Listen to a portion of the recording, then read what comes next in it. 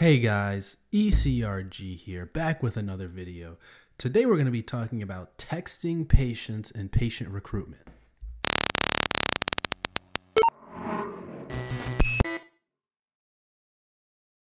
Hey guys, ECRG here, back with another video. Today we're going to be talking about texting patients and patient recruitment. So what does texting have to do with patient recruitment?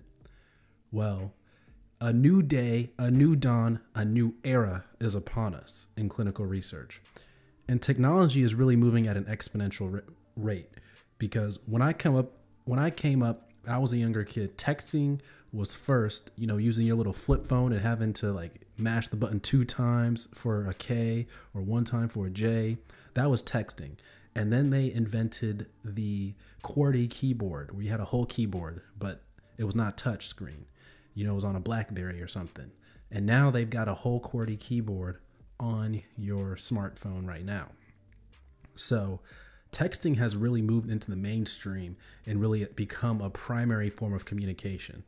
Just think to yourself right now, if someone calls you randomly, are you going to be happy or are you going to be pissed off? Most likely you're not. You're going to be like, why is this person calling me right now? Why didn't they just text me? So texting has become a primary form of communication. I look for someone to text me first. There's only a handful of people in my life that have the right to call me essentially without texting me first. And it's moving in that direction. So why would it be any different when we're dealing with patients? Or why would it be any different in our day jobs? Or why would it be any different, in any other circumstance if in our day-to-day life, this is how we communicate? So that communication is obviously in clinical research. And, usually clinical research is a little bit behind, but, these are how patients, and this is how you can better communicate with your patients, is to think about texting. Maybe they prefer texting. So I had a site reach out to me a while ago and talk about how they were having issues with patient recruitment. But what they noticed is if they texted the patients, what was going on about the study, they'd be like, oh yeah, call me at such and such time. But if they straight up called the patient, the patient wouldn't answer or return the phone call. So they noticed that just like in our daily lives, where if you text them, and give them, that space to breathe and think about what you're saying, that message, you will get a better response back than if you straight up call them. So this is just something to think about. And it's just amazing how the world has come that way, because people always talk about how you got to be able to talk on the phone or whatever happened, just picking up the phone and calling people. And there's a place for that obviously too, but it just goes to show that people are evolving and the way we communicate is evolving.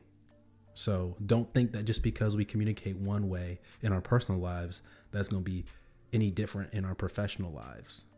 So just something to think about. I thought that was amazing, and something that maybe you guys can incorporate into your patient recruitment efforts too, for you guys in clinical research. So I thought that was amazing. Comment down below if you guys have noticed something like that too, where you get a much better response rate from your patients if you text them. And, I'm sure this may change in the future because people aren't going to want to be texted all the time, but used in the right increments and the right doses, texting can be very effective to help recruit patients and reach out to patients, especially because they are able to respond when they want to respond, and then you can set up a time from there. In the way in emails, people look over emails. It's not back in the 90s when every single email was opened.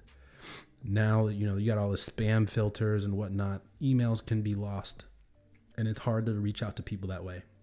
And then phone calls, people do not like phone calls as much anymore. It's a little bit more intrusive. They can't respond on their time usually. And, texting has just become a more premier form of communication. So curious what you guys think about that. If you've noticed that, you guys should implement that and see how it works, and maybe implement it with your sites and see how it works. If you guys are having any issues with patients calling you back when you reach out for recruitment efforts, maybe they would prefer texting. So there it is. Also with texting, you can be doing something else and respond, whereas in a phone call, you likely have to stop what you're doing and get on the phone to talk to that person. So just something to think about. I thought that was amazing. What other changes will we see in clinical research that, you know, our culture and our way of life will help affect that, how we communicate in the research space? So as always, guys, email us at eliteclinicalgroup@gmail.com for any inquiries you may have. Hit that red subscribe button, guys. YouTube is always doing funny stuff with the subscribe and the notifications. So hit that red subscribe button, hit the bell, become a notification squad member so you know whenever we release a video. And that's it for today's video, guys. Take care.